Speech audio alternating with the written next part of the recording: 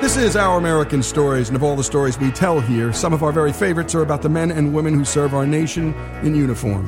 Go to OurAmericanNetwork.org to hear the story of Staff Sergeant Sal Junta, who explained how a T-shirt started him down a path to becoming the first living American to earn a Medal of Honor since the Vietnam War. And by the way, like all heroes, Sergeant Junta is deeply uncomfortable with the term hero. And, well, as he said it, I'm only mediocre. I'm average. And that's something, that humility is something we hear over and over again from our best, the very best our nation has to offer. For many of our veterans, their time in uniform, both in peace and war, has shaped much of their adult lives. But for the overwhelming majority, their time in uniform is just a part of their lives. They will transition back to civilian life. What happens then? Today we're joined by Jonathan McConnell, a Marine combat veteran who is now president of Meridian U.S., a private security firm that primarily defends merchant ships off the coast of Somalia.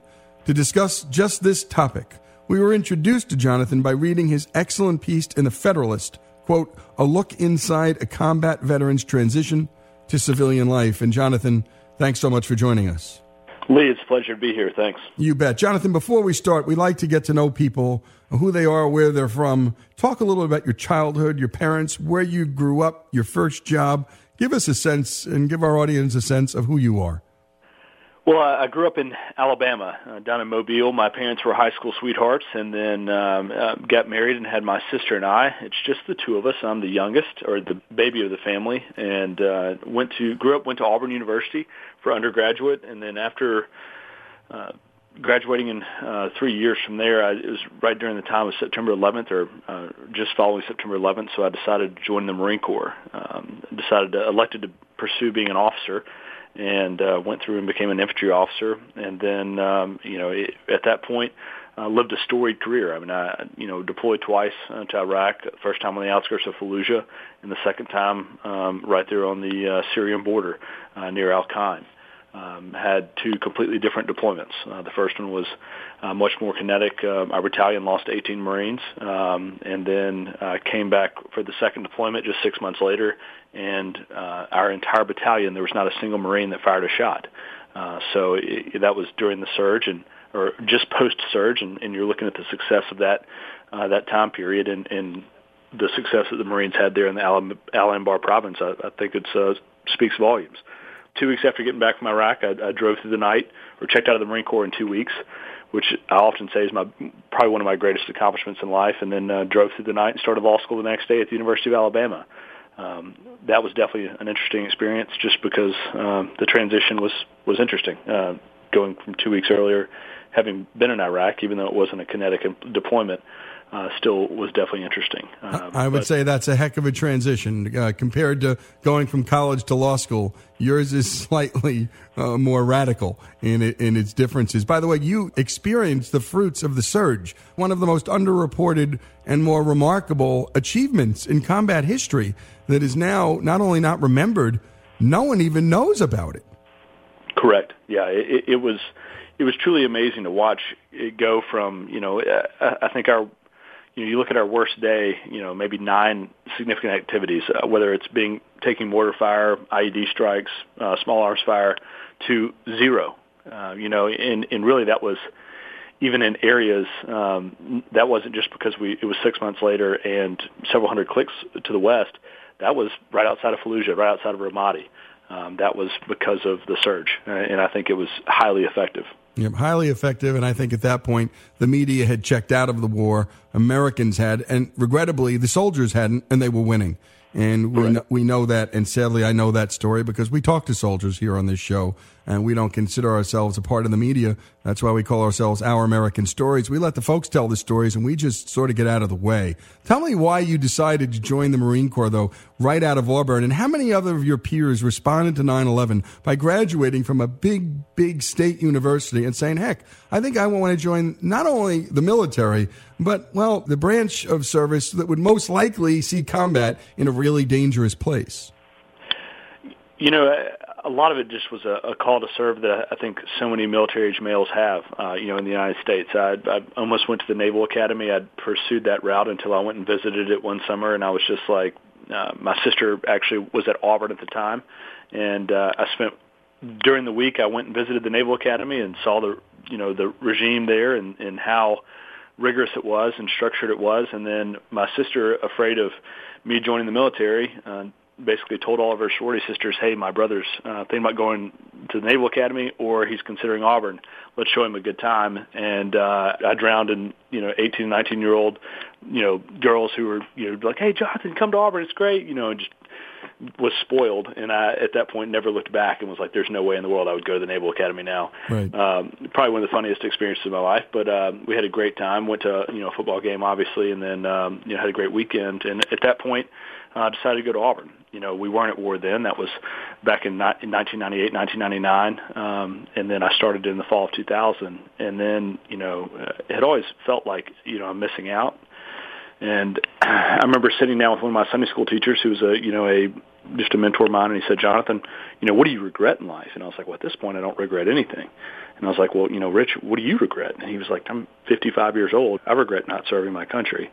And this was the weeks after September 11th. He was like, I tried to join and go and, see if they needed a doctor. And he was like, they didn't. They kind of laughed me out of the room. And he was like, but, he's like, now, especially after September 11th, that's, something that's heavy on my heart. And, at that point, I was like, I feel that too.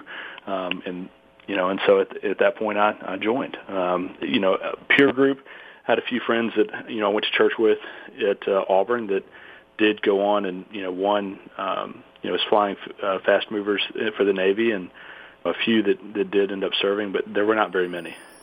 Well, when we come back, we're going to dig a little bit more into your life in the Marines, how the Marines are different than the other branches, not better, not worse, but how they're different. And then we're going to get into the transition away from military life and into civilian life, the real guts and the heart of your work in the Federalist piece, a look inside a combat veteran's transition to civilian life. We're talking to Jonathan McConnell. This is Lee Habib.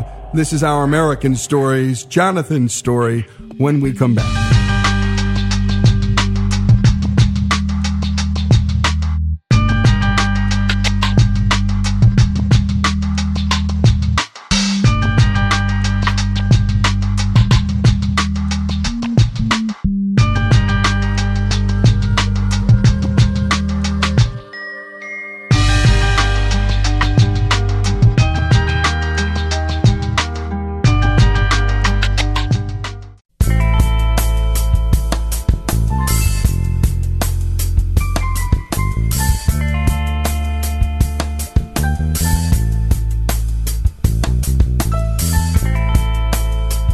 This is Lee Habib, and this is Our American Stories, and we continue the story of Jonathan McConnell, whose terrific piece in The Federalist called A Look Inside a Combat Veteran's Transition to Civilian Life can be found. Google it, The Federalist, and put in Combat Veterans Transition. It'll pop up. You won't take your eyes off it.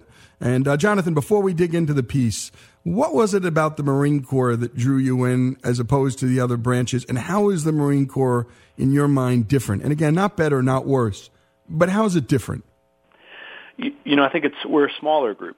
We're more, I think we're allowed to be very selective, but also too, I think it's amusing. I'm 5'10". I'm very tall for the Marine Corps. I think that the Marines produce, we have a reputation of being harder or being, more rigorous at boot camp, and whether that's true or not, I've never been to Army boot camp. I've never been to the Navy's boot camp, but I think that we produce a fighter. The esprit de corps, just a tenacity that's not often duplicated. We can be a little bit more selective with our physical fitness standards because of our lower numbers that we have to achieve. But two, I talk about the height. I'm not a tall guy, especially, when I went to high school, I was a much shorter guy than I am now. And I was a giant for the Marine Corps. You look at people that are, I think it often, you have a lot smaller people in the Marine Corps because they're feisty and they, may have been picked on a lot in high school and they're not going to let that happen anymore. They're going to join the Marine Corps. And that tenacity and that, the bulldog mindset is definitely there in the Marine Corps, and it's something that you see even after the Marine Corps, just people with an edge on them that that are out there that to win. Yep. And tell us now, give us a story or two, setting up this exit from the military. I think we got to understand some of the things you saw and experienced, Jonathan, as a Marine infantry officer and your frequent deployments to Iraq. Tell us a bit about just a couple of your overseas experiences. To me, I often say it's the greatest honor I've ever had in my life, to this point. I say that cautiously because my wife we are expecting our first child, a boy, in about 2 months. So I have to say that extremely cautiously, and I think that will overtake as the greatest honor I've ever had. But, leading American sons into battle, being able to see what these young Marines will do, 17 to 22-year-old kids, men who are out there and who will literally give their life for the Marine on their right or left. I've watched, where Marines have literally, we start taking small arms fire, and Marines just all of a sudden it's the immediate actions that step in, and you have one fire team starts laying down a base of fire while the other two fire teams start maneuvering, and you execute fire maneuver where they start maneuvering towards gunfire that just came in their direction. It's the greatest honor in the entire world to see something like that, to lead Marines who are so selfless and who only care about the Marine on their right and their left.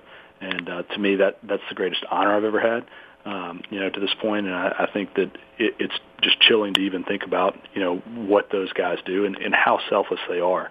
You look at them now, and we come back into society that we're in now that we're not exactly so selfless. It's an interesting society, and I think that's why so many guys have trouble adapting.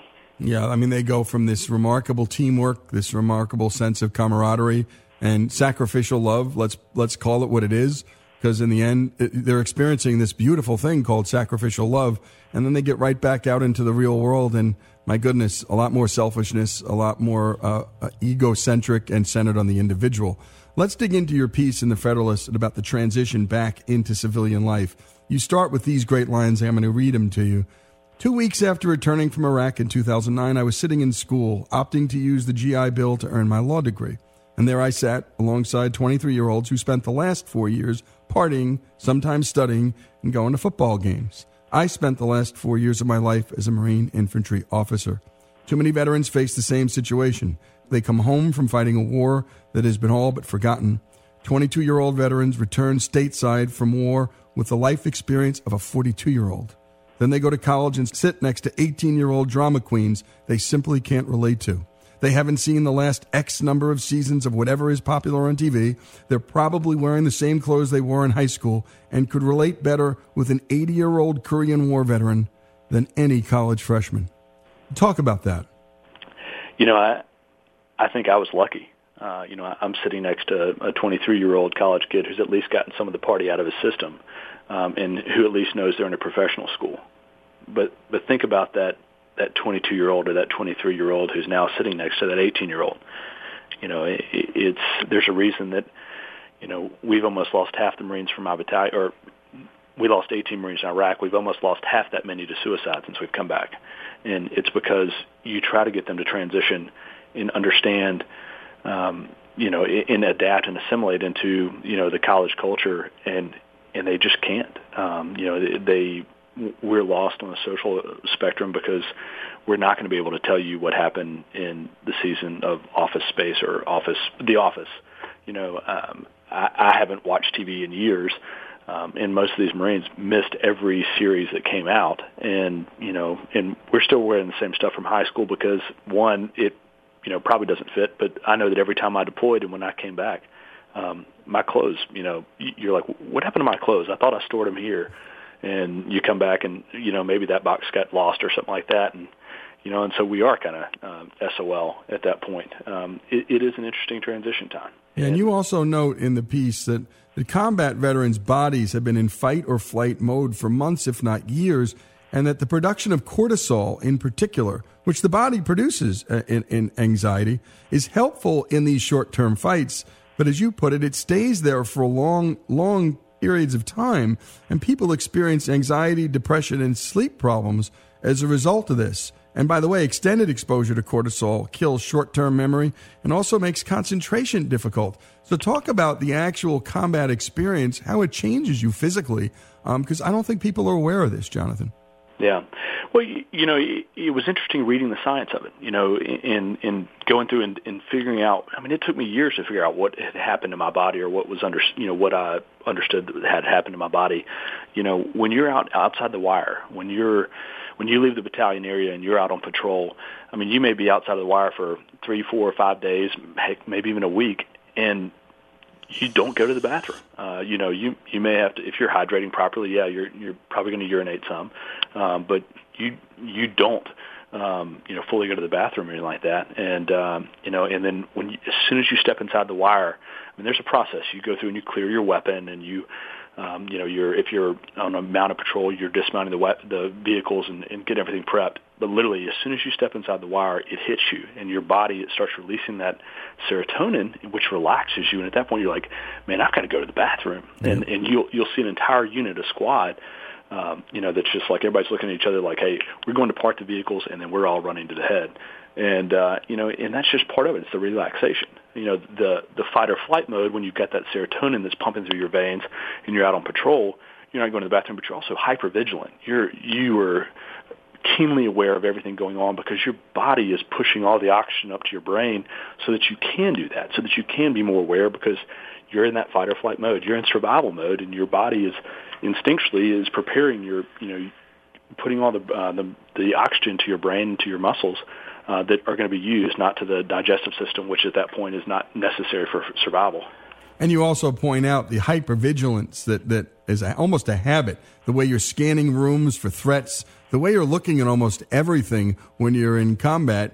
Well, suddenly you're in law school, and that hypervigilance, that habit, it's got to be off-putting now for you. And how do you explain that to anybody, Jonathan? You got about a minute here. We're going to continue on the other side. But talk about that, the habits you pick up that were helpful as a Marine, which are now, well, maybe not so helpful in a classroom or on a date.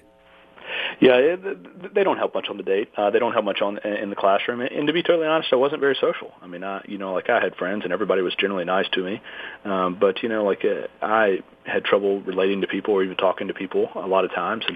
And so, you sit in the back of the classroom, or you sit in a certain area. The seat that you're going to have in that classroom that's going to either make you get out of there quickly or keep anybody from having, being behind you.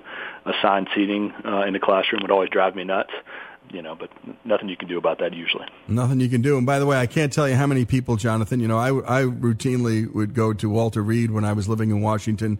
And then when friends of mine would meet soldiers, particularly soldiers who'd been through stressful experiences, they'd always say to me, what should I say? What should I say? And by the way, it's not their fault. They don't know what to say. And very often they're not equipped to hear what a soldier might have to tell them anyway. And when we come back, Jonathan, we're going to talk about those things and so much more. We're talking to Jonathan McConnell, and we're looking inside a combat veteran's transition to civilian life. This is Lee Habib. This is Our American Stories. Jonathan McConnell's story when we continue.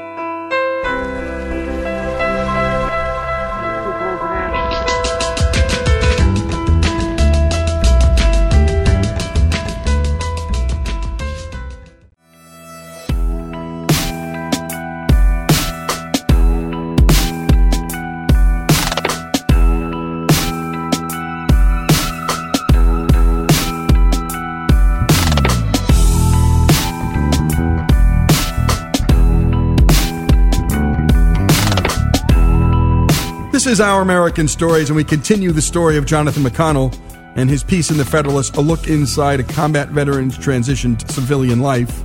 And after serving in Iraq, and my goodness, under the toughest combat circumstances in Fallujah, a not good place to be in Iraq at the time that Jonathan was serving there. And then to, well, not quite as stressful a circumstance, but always stressful in the end when you're overseas and people are potentially going to shoot at you at any given time. Jonathan, thanks for joining us. I wanted to pick up where we left off. Tell us a bit about insomnia and tinnitus, which, as you say, is a ringing in the ears on steroids. Talk about those two things. Yeah, so, tinnitus is a slight ringing of the ears that, sometimes you can hear, and then sometimes it gets so loud that you can't focus on anything else. A lot of times that happens at night. It exacerbates that lonely feeling that you have, that no one else, can connect with you, mainly because you're the only one who hears it.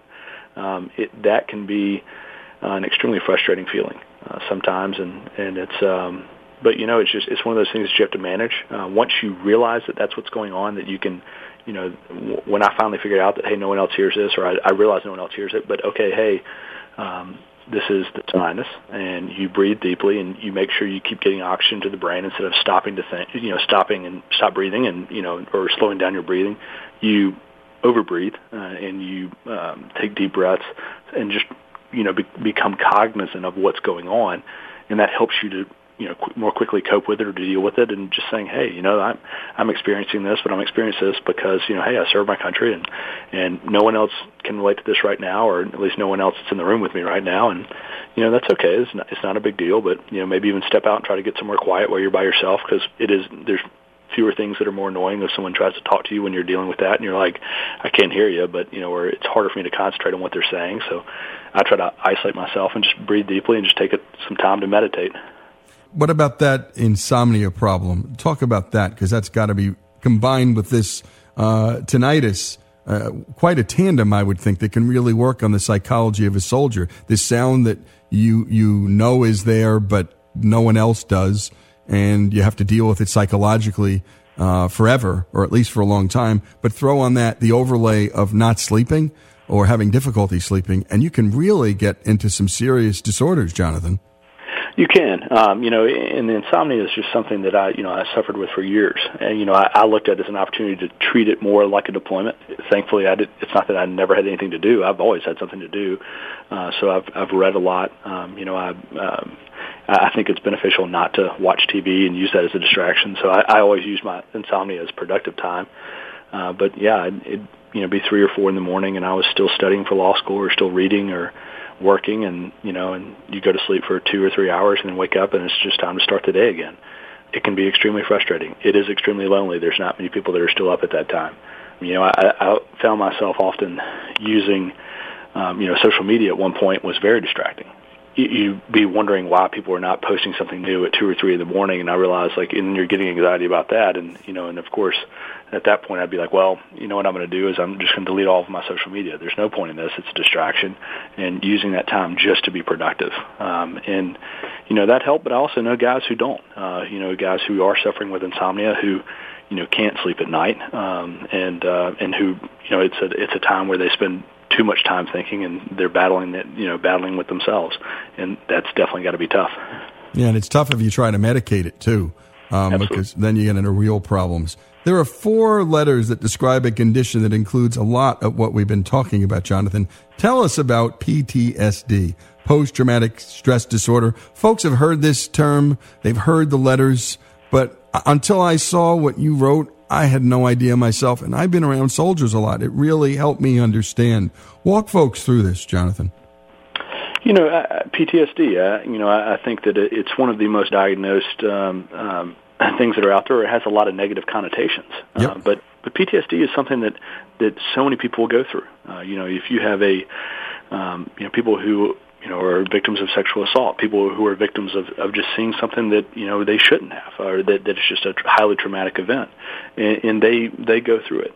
When you experience those as a veteran, a lot of times there's a lot more negative connotations about it. You have a lot of people who are also, because of those negative connotations, are not even going to get help. I know a lot of veterans who refuse to get help because they're like, well, if I get diagnosed with PTSD, that could potentially cost me my job if it's a security job or if it's a job that requires them to carry a weapon. Some of them also, who are receiving disability for PTSD, which is in some cases extremely valid. They're afraid that that they may lose their rights to carry a weapon. I have heard stories of that happening, and I can see where the ATF could deny someone the ability of doing that if they're committed to a mental institution against their will, but often that's not true. And it's I think that a lot of these Marines out there or veterans out there need to get help, and are often just afraid of losing a right like that, which I do not believe they will, but they're afraid to, and so therefore they don't get the help they truly need. Yeah, and I also think that, look, it's no accident that a lot of the folks drawn to the military have a sense of testosterone, machismo, and it's also an admission that you need help. And look, we know from the greatest generation, my goodness, you had guys coming back from World War II who never told anybody anything. And they suffered from not being able to share and get treated.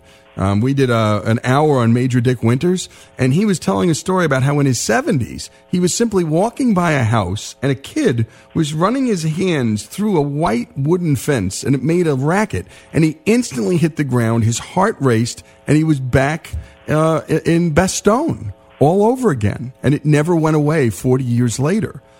So talk about that. Also, what was interesting in your piece is that it turns out PTSD is, one, highly treatable, but moreover, the RAND Corporation determined that only 34% of patients newly diagnosed with PTSD received minimally appropriate care following the diagnosis. That's crazy. Absolutely, it is. I think that, I think we're still treating it. You can go to the VA if you can get an appointment, if I'll caveat it with that. But two, you can go to a psychologist out in town and are they capable of actually understanding or dealing with what you're dealing with? Right. I've actually talked to a psychologist before and had gone to talk to him about something completely different, just a checkup, and started talking to him about the war and literally, and he buckled up and kind of got very defensive and said, "We're not here to talk about that." And literally, he had not dealt with it.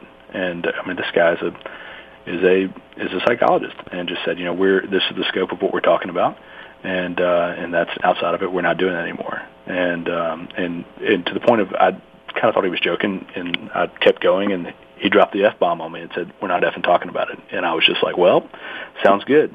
Yep. And some people just haven't. And I don't always think that psychologists are the best people to talk to them about it. I think that a lot of it's just, you could get more from, joining a Marine Corps League or Veteran Service Organization and talking to them, people who've been through the same thing, because they are going to understand, and understanding that, a psychologist is not always going to be the one who's going to talk to you about, hey man, here's the reason that your body's doing this. Some are great, but they are not all created equal either. And a veteran who's been through it and whose body suffered through it, they're going to be able to tell you, if they'll relate to you, what they've gone through and maybe help you through it. And I think one of the things that's not there for this round of soldiers, my dad always told me, because he didn't serve in Korea, he just missed it, but he was in the Air Force. But he said that VFW and those halls filled with those men, that was their counseling center. And there were so many survivors of World War II and the Korean War that when these guys gathered in VFW halls, they were able to share with one another in ways, let's face it, civilians just didn't understand.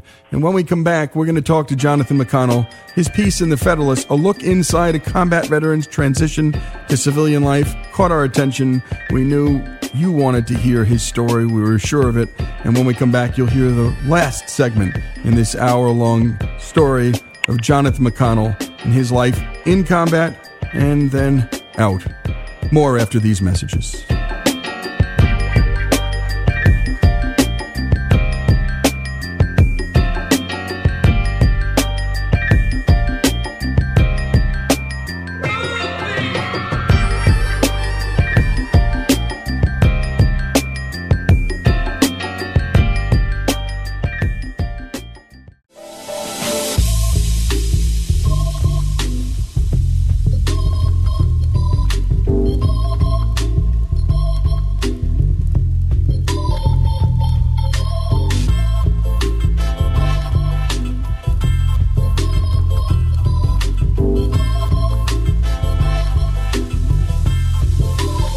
This is Our American Stories, and our last segment in an hour-long conversation with Jonathan McConnell. And Jonathan, for veterans who have found help for PTSD, there are persistent challenges of what many call grief or survivor's guilt. And those are two reasons why many veterans have trouble empathizing with civilians. Tell us more about that, because I don't think civilians can possibly understand this thing.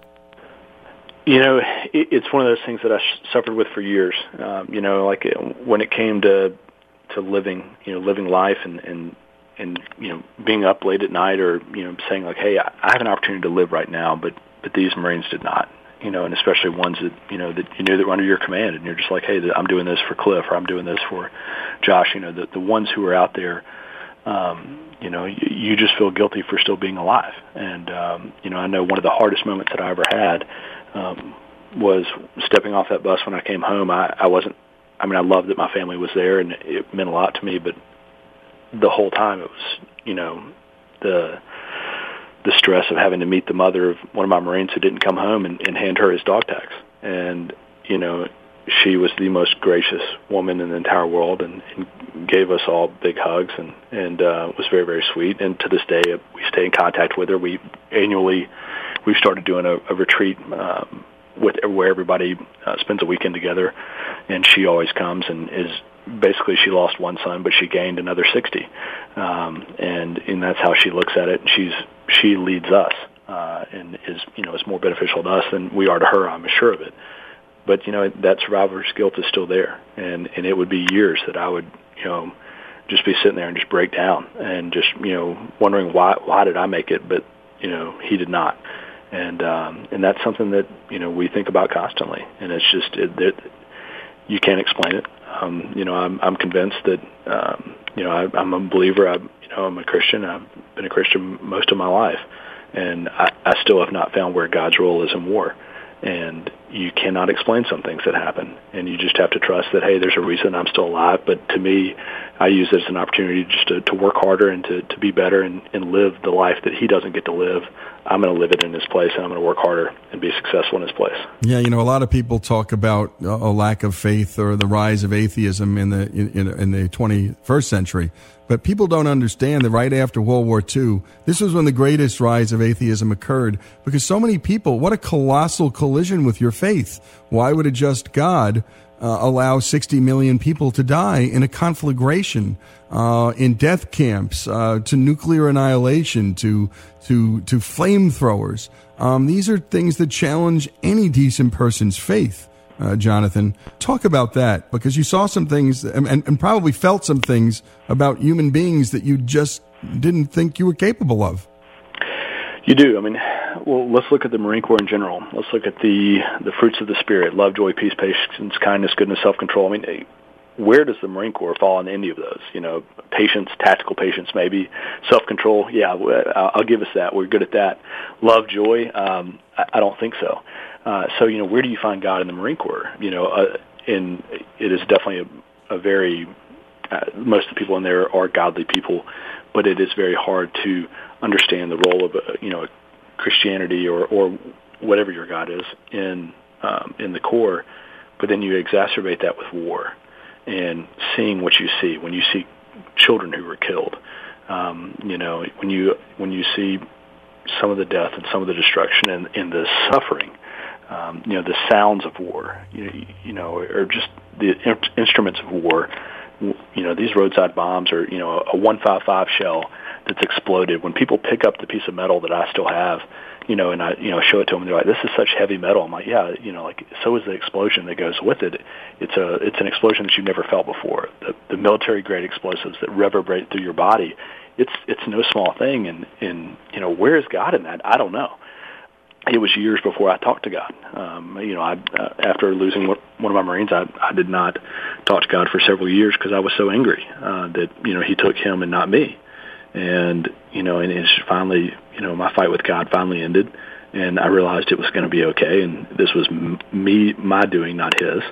And but it's something that I'm sure there's so many people that go out there and deal with. And I remember what finally got it for me was just realizing, like, hey, I'm either not going to go forward with life anymore, or I'm going to finally talk to God and forgive myself and forgive God, even though he didn't need to be forgiven, but literally laid prostrate on the ground and prayed, and just for the first time in years. And because, at that point it reached a point where it was either that or the other way. So. Yep. And I think this explains suicide for some people. Here you are talking to us the way you're talking about, that you were looking at a fork in the road, the literal to be or not to be, Jonathan. That's where you were. Yep, absolutely. And let me read something here that I think is a follow-up. You wrote in this, to the families and friends of veterans, my advice is to shut up and listen. Importantly, don't ask questions you can't accept an answer to. If you ask what the worst experience a veteran had was, which is not a question I advise asking, don't gasp and look at us like we just kicked a puppy. It's war. It's hell. It happens. And don't damn us to live it in perpetuity. Talk about that. I've been asked numerous times, about the war, and it's, we're not a toy. You don't sit there and put us on the ground and press play. And so many times that would happen. And, and whether it was a family get together and someone asked, hey, what was the best thing about being in Iraq? And I just kind of looked at him and, and I was still dealing with the death of a Marine. And I was just like, what the hell do you think was the best thing about being in Iraq? I don't know. Like, I got toilet paper, I don't know. I mean, it's the days that a mail would come and we would get wet wipes. I mean, that was pretty amazing. You got to take a bath then. And so that was something that, we struggled with. And then some people, for some odd reason, the first question they would ask is, did you lose any of your Marines, or did you ever have to kill anyone? And, and often you would just say, hey, you just tell them one of the worst stories you could come up with that you remembered. And then at that point, they would look at you like you just kicked a puppy, or that you, clubbed a seal right in front of them. You're like, well, hey, you asked. And it's the times that I've ever opened up to talk about it voluntarily is usually it's on my terms. If you're just hanging out with people that you love, that know are going to love you regardless of what you tell them, and how atrocious it is or whatever, and you tell them about it, and you hope that they don't look at you and you're just like, oh, that's horrible. That you just say, the response you want is like, hey, thanks for telling me that. I know that was tough to deal with. Not, we don't need people to tell us how horrible it was. We know. We live with it every day. But just instead of responding and saying, like, that's awful, how did y'all do that, or how could y'all do that? If you understood the scenario that revolved around it, it's not easy. Yep, and 18 Marines from your battalion were killed in action in Iraq. 18. But suicide has prematurely claimed almost half that number since returning home, Jonathan. That I found extraordinary. So you lost 9 of your comrades to self-inflicted injuries and death. This has to be as painful, or in some ways more painful, than the 18. And I don't want to weigh the balance because it's all painful, Jonathan. But to know that they came home and survived and then couldn't make it, my goodness, what a thing to weigh on all of you. Well, Lee, yeah, and so go to one of those funerals with us, and I'll just take you through it, through a story. But, the last funeral I went to was last summer, and with one of the Marines who had essentially drank himself to death. You look around at the maybe 40 of us that went to that funeral, and you're like, okay, well, who are the survivors still? We're all still survivors, and who are going to make it, or who's next? And you look around and you're like, I can picture those 3 as being next, or how's this person doing? And it's a great opportunity for us to kind of check ourselves and to reach out to each other, and it's beneficial. But there are some of the guys there that you're like, I won't be surprised if within the next year I get a phone call that he was the one who was next. And, and so we try to reach out to those guys, and we try to get ways to get them to come to our reunion and to talk to people. But some know that's what we're doing, and so they keep us at an arm's distance. It's a struggle that we fight every day. I can tell you that I'm in a great spot. Haven't been in a better spot, I don't think, before in my life right now. Just happiness, especially with a little boy coming and being married, love life. But I'm looking at some of the other Marines who are just really struggling right now. And, and we try to check in with them, but it's just tough. And what's an answer policy-wise? You're talking to the President of the United States right now, where you got all the congressmen, and they're going to do whatever you tell them. What's one thing you tell them to do for the boys, for your boys and girls, the comrades in arms in Iraq and Afghanistan? What's the one thing you tell them to do? Besides resign? Just kidding. No, I was just good opportunity for term limits there in Congress. Yep. But, I'd say, if anything, come up with the voucher program that allows them to get the care they need. Even the VA admits that they're broken. They instead of calling the 1-800 number, or instead of calling whatever the standard number is, the VA hospital the ones that I've been to give you a separate number that is a direct line to them, because they know that, hey, don't get caught in the phone system, the federal system, because you'll never get through to us.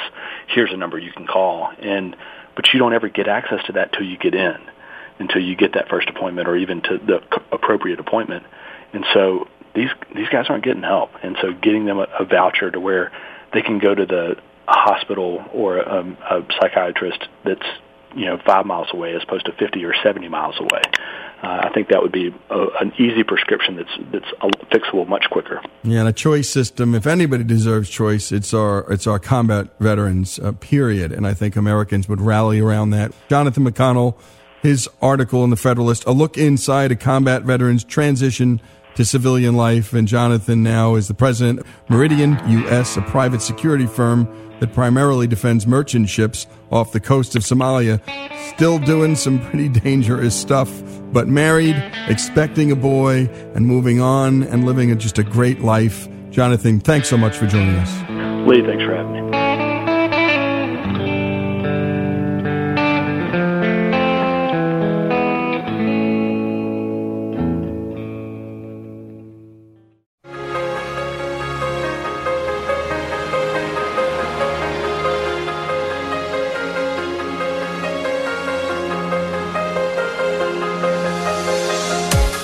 This is Our American Stories, and this week is National Infertility Awareness Week.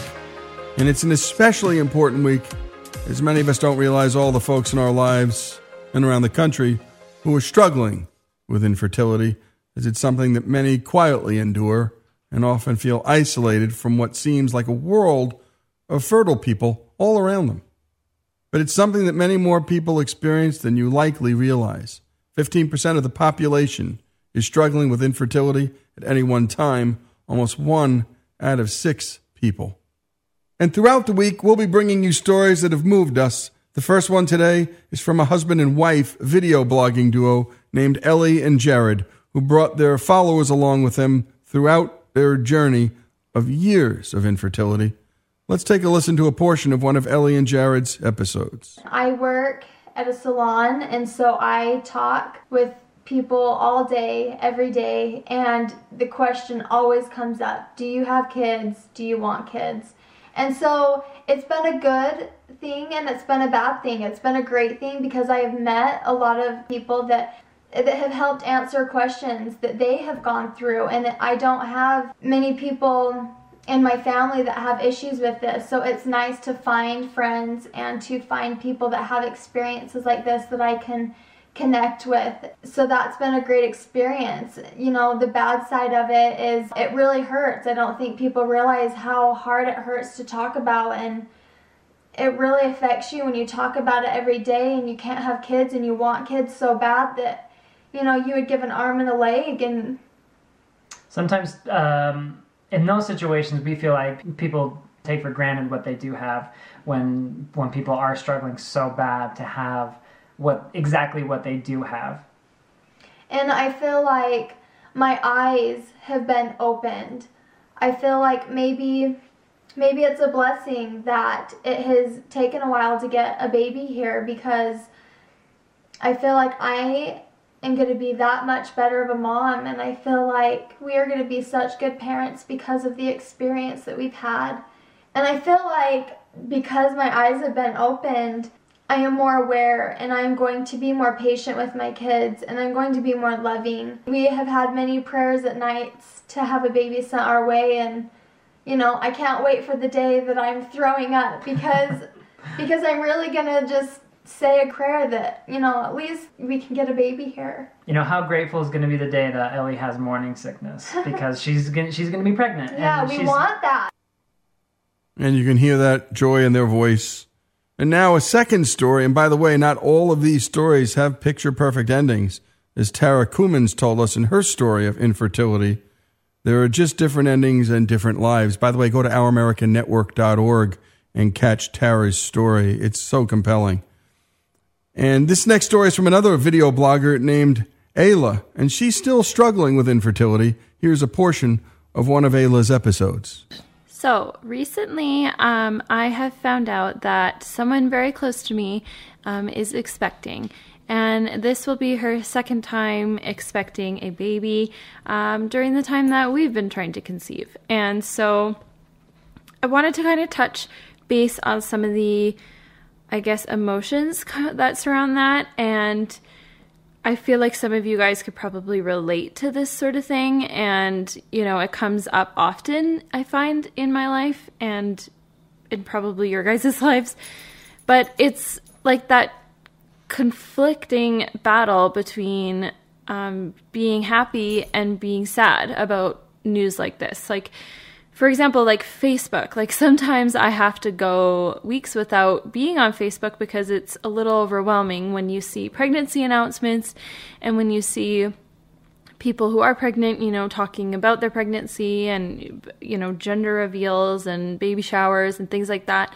And that's even more so relevant on this YouTube community. I'm constantly seeing things like that, like different videos that are videos that I've dreamed of making for myself. And it's such a hard battle, I find, because in this case with this recent news, my first instinct is to try not to cry because I'm upset, and it's silly. Like, it really is silly because we're separate. We have separate lives. She is, her own family. She has her own family, and I have my own. And, just because she's getting pregnant and having a baby doesn't mean that it will never happen to me, and it doesn't mean anything negative. But it's that, that feeling that, it's just like a plain reminder to you that it's not you, and that you don't know when it will be you or if it will be you.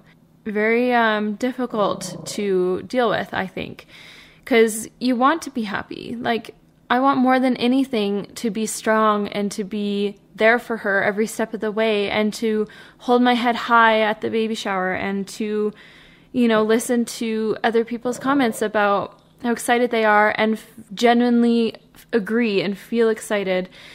And a big part of me is, and a big part of me will. But then there's always that part of me that's going to be jealous. I'll just come straight out and say it. I get jealous, and I get jealous because it's something that I've always dreamed of and always wanted. I've been working so hard for, and it's selfish. It's absolutely selfish of me to be jealous of someone else's happiness, but I can't help it sometimes, and it sucks. It really sucks. I don't want that to happen. I don't want to be thinking that way or acting that way, but I think it's just the reality of it. And so we heard from Ayla, and my goodness, it's a plain reminder that it's not you. That's what she said when she thought about every time she saw someone on a Facebook page post of a happy pregnancy or a baby shower. It's a plain reminder that it's not you. We also heard from Ellie and Jared. National Infertility Awareness Week. It's important that we talk about this. It hits 1 out of 6 people in this country. People struggling to have babies and not being able to. This is Our American Stories. We want to hear your stories. Go to ouramericannetwork.org. Send them to us, and we'll tell them. More after these messages.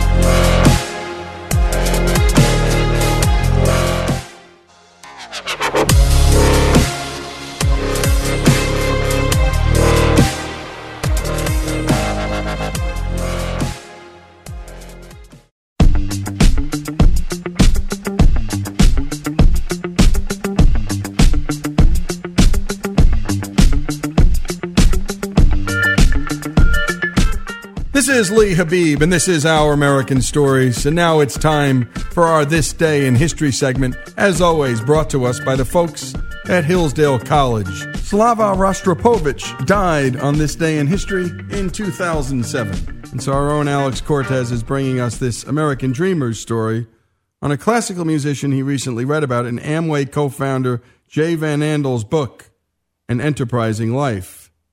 Mstislav Slava Rostropovich is his name.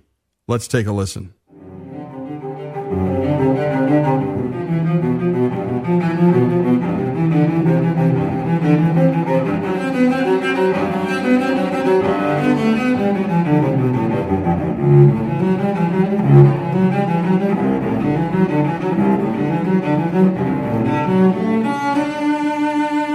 Slava. The Russian word for glory. Glory for his music and glory for his story. One of the great conductors. He always tells me, not everything is important. If you put everything, give importance to the public, then they will slowly, be tired. But sometimes you have to let them go and let them be in their thoughts and get them relaxed, and then stress the material that you really want to stress.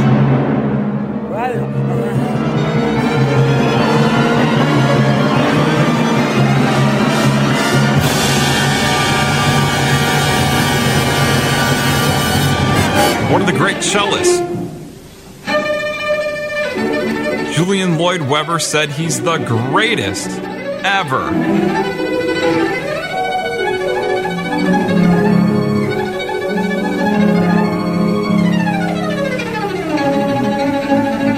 Here's one of the other all-time greats, Yo-Yo Ma, reflecting on being a 15-year-old listening to a 1961 recording of Slava's. That recording just made my hair stand on end. I couldn't sleep that night.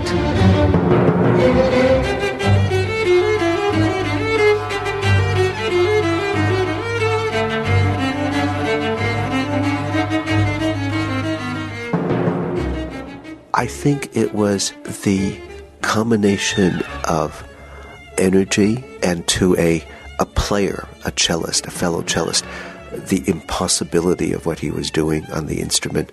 Beyond physical ability, there was a kind of willpower that was so grand, and it is overwhelming.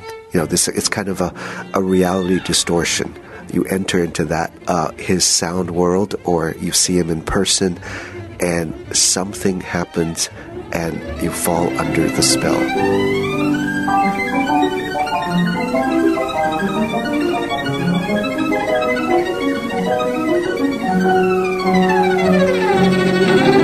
Here's Slava on how he cast that spell.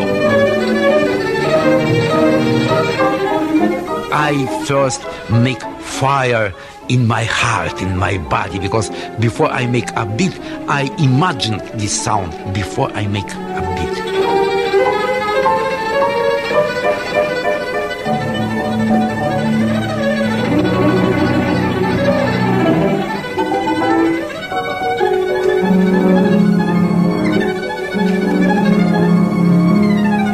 He's a funny guy, Slava, because he was physically very awkward. And he himself used to say, I real ugly guy. But his hands were the most beautiful hands I've ever seen. They were long, they were wide, they were gorgeous. There was something that a painter might have painted. And anything that had to do with his hands was gorgeous. A fellow Russian cellist said that these hands made the cello look and sound like a completely new instrument. Slava's innovations in technique in one lifetime by one man are equal to all of humanity's over several centuries. My mother, держала меня в животе 10 месяцев. Carried me for 10 months. I tell mother, you have extra months. Why you not make for me beautiful face? And mother tell me, my son, I was busy with make to you beautiful hands. When Slava was 21 years old, he dropped out of university. He wasn't failing, he wasn't partying too much, or pursuing some great business idea. He was pursuing freedom, artistic freedom, in a country without. The Soviet regime forced his teacher, Dmitry Shostakovich, to leave the Moscow Conservatory. His crime? Producing music too chaotic, too innovative, at least for their brand of socialist realism. Their official statement declared that Shostakovich had anti-democratic tendencies alien to the Soviet people. So in protest, And in solidarity, Slava left too.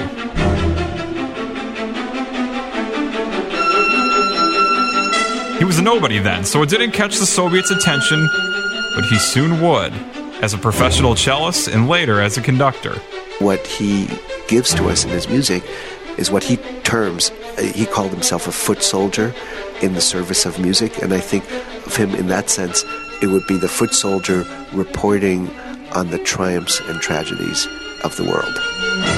Just 2 years later, at the age of 23, the Soviets awarded him with their Stalin Prize for his mastery of the instrument.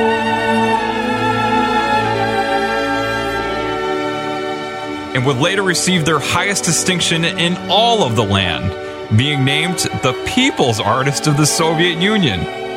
He was a public figure now, and this would be a problem. In this moment, government come back and just closed my mouth and tell, no, please not express something new.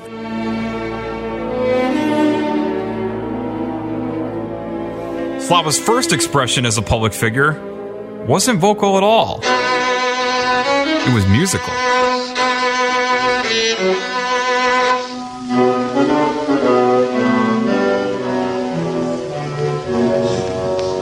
It was this composition, Czech composer Antonin Dvorak's Cello Concerto in B minor, and Slava decided to perform it in London. But not just on any day. On the same day, the Soviets invaded Czechoslovakia to put an end to their democratic reforms. An invasion of 200,000 troops and 2,000 tanks. 72 people would die. As for Slava, to make sure his audience knew exactly what he was doing, after his performance, he stood up and proudly hoisted the Czech composer's score as a message of solidarity.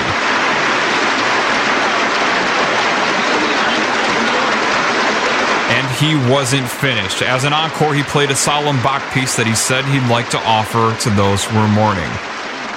Let's just say those Soviets weren't thrilled, and this was nothing compared to what Slava would do next.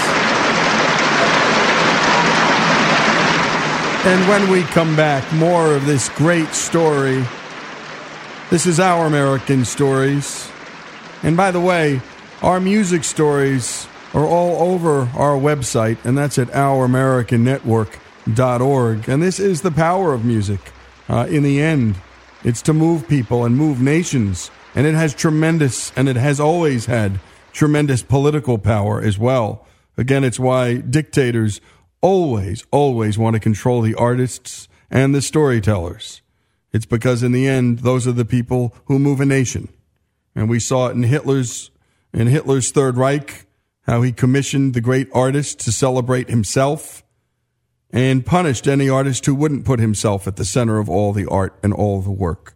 And if you can, one of our favorite stories was the Armando Valladares story. And if you recall, if you didn't hear it, and again, go to ouramericannetwork.org, Armando Valladares, he was a poet and dissident in Cuba. And he went to prison because he wouldn't essentially say that Fidel Castro was his God. He had a different God. And he simply wasn't going to renounce his faith. And he went into a prison camp and stayed there a very long time and wrote poetry in his own blood on the skin of an onion. And ultimately, and fairly recently, the Beckett Fund awarded him the Canterbury Medal and Prize. And that's always for religious freedom. And so very often the artist, the poet, the musician, and my goodness, I think some people would even call Martin Luther King an artist. I know Bono felt that way, enough so to write his favorite song about Martin Luther King, In the Name of Love, Pride. This is Lee Habib. This is Our American Stories. When we come back, more on the life of Slava Rostropovich. This is Our American Stories.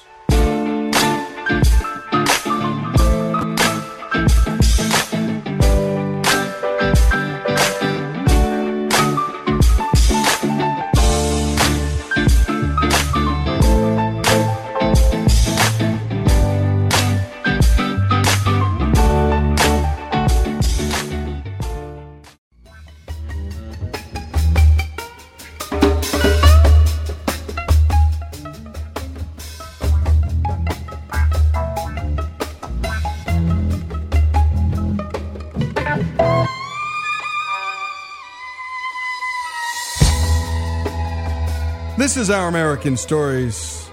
We now return to our American Dreamers feature on Mstislav Slava Rostropovich. He died on this day in history in 2007. When we left off, Slava received the Soviet Union's highest honor, the People's Artist of the Soviet Union, for his mastery of the cello, a distinction that became problematic because it gave him fame. Fame that put a spotlight on him and a spotlight on his fierce belief in artistic freedom in a country without it. Let's return to Alex's story to hear what Slava does next.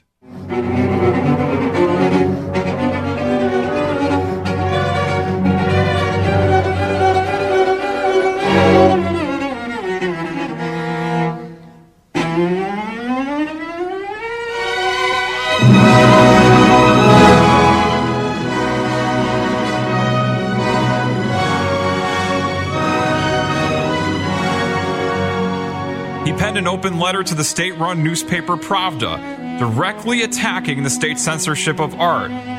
Explain to me, please, why in our literature and art, so often people absolutely incompetent in this field have the final word. There's the burn, and then came the meat of his message. Every man must have the right, fearlessly, to think independently, and express his opinion about what he knows, what he has personally thought about and experienced, and not merely express with slightly different variations the opinion which has been inculcated in him. Let's just say they didn't run that letter, and this was all before Slava found this partner in crime. Since his body is doomed to die, his task on earth evidently must be of a more spiritual nature. It cannot be unrestrained enjoyment of everyday life. Here's Slava on this troublemaker. He was one of the greatest Russian writers. Yeah. Second Tolstoy, second Dostoevsky. Yes. His name? Alexander Solzhenitsyn. A friend who was even more controversial than he was. And a friend without a home. Solzhenitsyn had served 8 years in a labor camp for privately criticizing Stalin and then was sent into exile for life. His fortunes turned around when the next Soviet leader, Nikita Khrushchev, exonerated him and even authorized his book exposing Stalin's prison labor system. One Day in the Life of Ivan Denisovich. The moment it hit the streets, it was gone in an instant. But then Khrushchev was removed, and along with it, any semblance of hope that Solzhenitsyn could publish future works. The Soviets declared him a non-person, and after they stole one of his manuscripts, he went into hiding. In 1970, Slava took him in, saying, "He was my friend. He had no place to go." That same year, Solzhenitsyn was awarded the Nobel Prize in Literature, but he could not personally receive it in Stockholm. He feared that he would not be let back into his home country. He was one of the only people willing to speak out, and speak out at the risk of his own life. In 1971, the KGB attempted to assassinate him with a biological agent, and they failed. And then in 1973 came his most famous work, a comprehensive look at the Russian prison system, the Gulag Archipelago, and it was the final straw. Solzhenitsyn, banished from the Soviet Union. And Slava hosting Solzhenitsyn was the Soviets' last straw for him, too. Cancelled my tour in the West in May 74. I drove out from Russia alone, without my family. Why? Because Minister of Culture tell me I must go out. I will not utter one single lie in order to return, he said at the time. I would never see Russia and my friends again. The Soviets tried to make good on this. 4 years later, they formally stripped Slava of his citizenship. He was wounded very deeply and stood up to it. here Slava is, speaking through a translator. Both myself and all my family remain Soviet citizens. Я хочу сказать, что я очень глубоко и искренне люблю свою родину и свой народ. And I'd also like to say that I love very deeply and very sincerely my country and my people. For Maestro, I'm sure it must have been incredibly difficult as a human being to suffer and not to be able to return to his homeland. And I think that made his art only more richer. I was born anew, Slava said at the time. I found a great deal more in music than I did when I lived in the Soviet Union. I re-examined everything, and I could see everything more vividly. All the composers, even Beethoven, came to mean more to me. And in 1977, Slava found his new place in the world, a place whose language he didn't know, Washington, D.C., as a celebrated music director and conductor of the National Symphony Orchestra.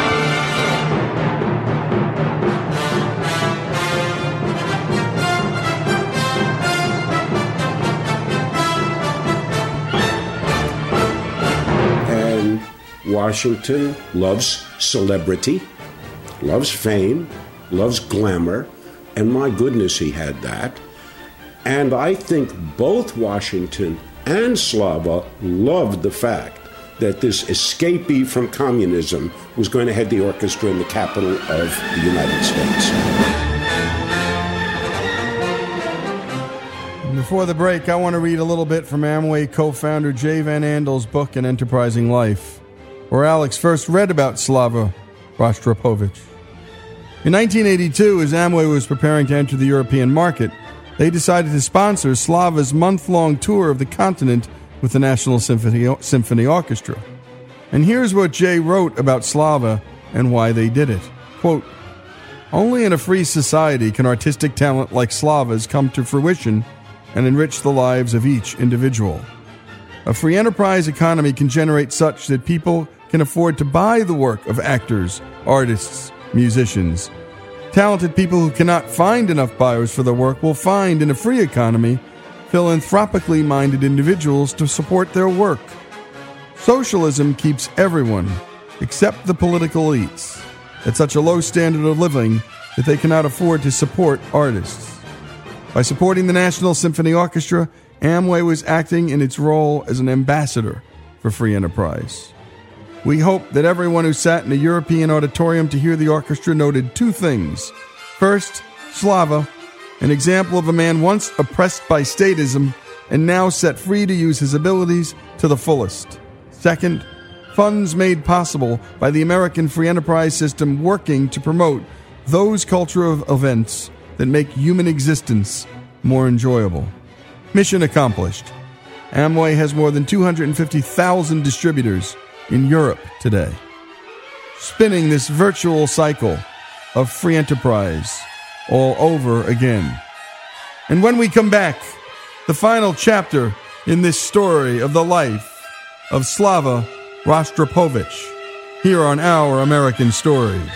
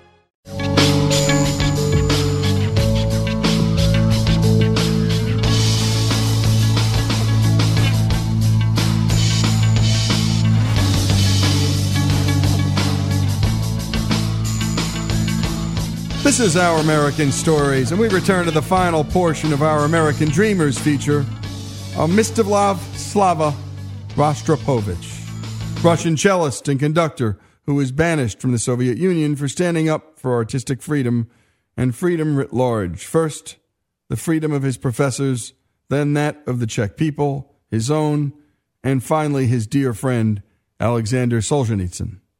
When we left off, Slava found freedom in the United States of America, and artistic freedom as the musical director and conductor of the National Symphony Orchestra. We probably could play the loudest of any orchestra and the softest of any orchestra, and this was what Slava demanded of us. He also demanded everyone loosen up. He sometimes surprised his colleagues by pasting centerfolds from men's magazines into the pages of their scores. His mischievous sense of humor cut through the sobriety of the concert atmosphere. I think the most intimidating thing was in a rehearsal. And he would stop the entire orchestra and he would point to an individual player. Like to me, he's done this to me, I'm sure he did it to you. He would stop and he would say, "This fingering no good." And he would show you on his arm, second finger much better. And you would think, oh my gosh, he's right, until you pick up your pencil and you write a second finger over that F because you had played it with a first finger and it didn't work. And he had seen it and he had stopped the whole orchestra. And this is so embarrassing. And then he would back up 4 measures and we would play it again and he would stare at you to see if you used the fingering that he told you to use.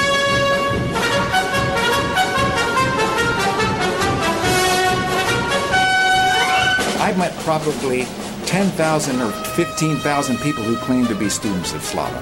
I mean, I sometimes had the feeling that if they were in the same room with him, they became a student. He was able to express what he needed to with his body language, with his facial expressions. He wanted it to be devastating. Fredericky, when you come in first movement of Tchaikovsky's 6th, after quiet bass clarinet, 6 women in front row must die of heart attack. He was trying to get across, and he just couldn't get it across. And finally he said to the upper string, he says, "You must play this like you have fork in brain." That got the point, just the image of that, got the point across. And immediately it was there. Like one time he said he wanted the cymbal to sound like every glass in Washington, D.C. was breaking at the same time. Every water glass, He was maybe over the top, but he got his point across. And ultimately, the musical impact was there.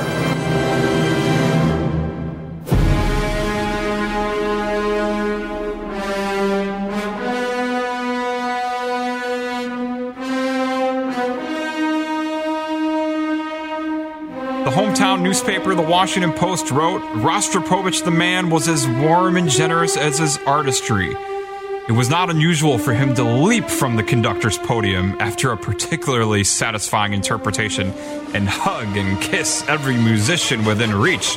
He was shameless and an irrepressible flirt and a connoisseur of fine wine and drink. A man who gulped vodka in much the same way and with much the same enthusiasm that a professional athlete might gulp Gatorade. And he was good copy for anyone who wanted to write about him, and so Time magazine did, putting Rostropovich on its cover, calling him the magnificent maestro. Slava lived more in one day than I live in 10 years. During his years of exile, Rostropovich often described himself as an ambassador of the Russian people. It's not the rotten government. And so when new Soviet President Mikhail Gorbachev pursued democratic reforms, Slava was there to welcome him, joining President Ronald Reagan at a White House meeting in 1987. And then in 1989, this happened. I'm Peter Jennings in New York. Just a short while ago, astonishing news from East Germany, where the East German authorities have said, in essence, that the Berlin Wall doesn't mean anything anymore. The wall that the East Germans put up in 1961 to keep its people in will now be breached by anyone who wants to leave. Dancing everywhere, East and West joining in a celebration of a united future. As quickly as he could, Slava flew to Berlin, cello in hand, and played an impromptu concert at the scene. Slava chose one of Bach's solo suites, a work, he said, that at the age of 70, he had taken up for the first time, because I now had balance at my disposal for the first time. Maestro, why do you go so fast? You're not a young man anymore, but I want you to be healthy.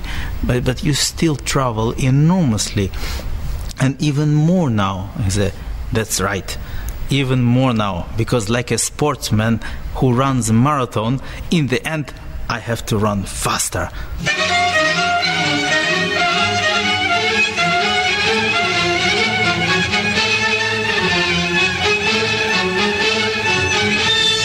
Only a few months later, Slava's citizenship was restored. And he wasted no time. The very next month, he took the National Symphony Orchestra to Moscow and Leningrad, now St. Petersburg.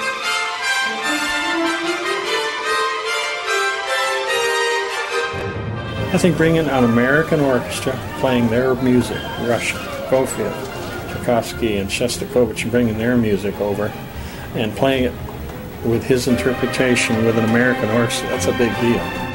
Even the rehearsals in Moscow leading up to the concert were a big deal. For Slava, and especially for the Russian people. He had not been able to sleep, so he went out in the street, and he was walking down the street, and it's like 5 o'clock in the morning, and some old lady is out sweeping the sidewalk or shoveling the snow because it was the middle of winter. And she stopped and she said, "Slava Rostropovich?" And he said, "Yes." And she said, "I thought you were dead. It's a miracle." And they all treated him like it was a miracle that we were there, that he was alive, that he was still playing, he was still conducting. Even just the dress rehearsal, and they allowed an audience into the dress rehearsal. And in the back of the hall in the Moscow Conservatory, I mean, there's the nice seats up front, but in the back, it's just these benches, like I'm sitting on here, these hard benches. And maybe there's supposed to be 5 people in one bench, and there'd be like 12 people just jammed in there like sardines, and they had all paid their 5 rubles, and they were going to see this if it was the last thing. And you just looked at them, and you saw how desperate they were, and you realized he wasn't kidding. It really was like life and death to them. And they brought these flowers, bouquets of flowers, and they come up to the podium afterwards, and they put these flowers. And it was like somebody died. There was this mountain of flowers on the podium after the concert.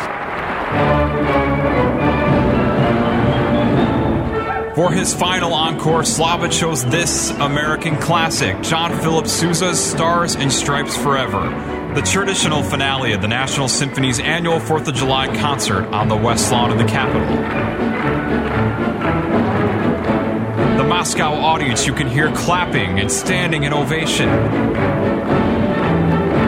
Later, amidst bear hugs and vodka toasts at a post-concert reception, Slava was asked why he picked Stars and Stripes Forever.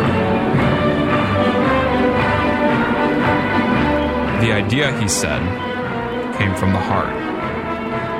Mistivlav, Slava, Rostropovich, forever a Russian, forever an American dreamer.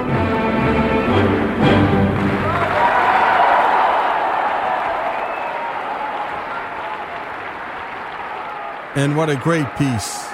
And Greg, as always, does such a great job, Alex, bringing it home. And what were a couple of things? I know when you're doing a piece like this, Alex, there's always something you wanted to put in, you didn't put in. 1 or 2 things? Yeah, a couple of things. I mean, you could hear his friendship with Solzhenitsyn, and when he visited the Berlin Wall, he said, "We should really build a statue here to this man. It just wasn't me, it was Solzhenitsyn." And then in 1993, during the siege of the Russian White House, which many people remember, they're achieving democratic reforms and those communist hardliners are fighting back. Slava happened to be in Russia touring again with the National Symphony, and he planned to give a free concert in Red Square. And it was originally just planned as a gesture to music lovers who couldn't fit in those smaller indoor concerts. But because of what was going on, there was 100,000 people there at that concert. To see a classical music concert. And Slava said of it, Russians need to be reminded that at times like this, they are a great people. Events disrupt things a little sometimes, but listening to this music is a reminder that there's a great nation here. Well, what a great story. And go to ouramericannetwork.org, grab this, share it with friends, by the way. You know, as we're hearing a lot about what folks think about America and the American flag, I always love asking immigrants what they think. Russians, Ethiopians, Nigerians, from all over the world. We heard Frank Capra, of course, on July 4th and what he thought, Italian immigrants. And you don't hear much, well, let's just say there's not a lot of protest theology around those folks because they've lived somewhere else and they know what it's like to live under dictatorial powers. This is Lee Habib. This is Our American Stories. I don't know what to say. Slava. That's it. His life story. And I just love that kind of storytelling. Thanks so much, guys, for all you do. And gals, because Faith has joined our team. More after these messages.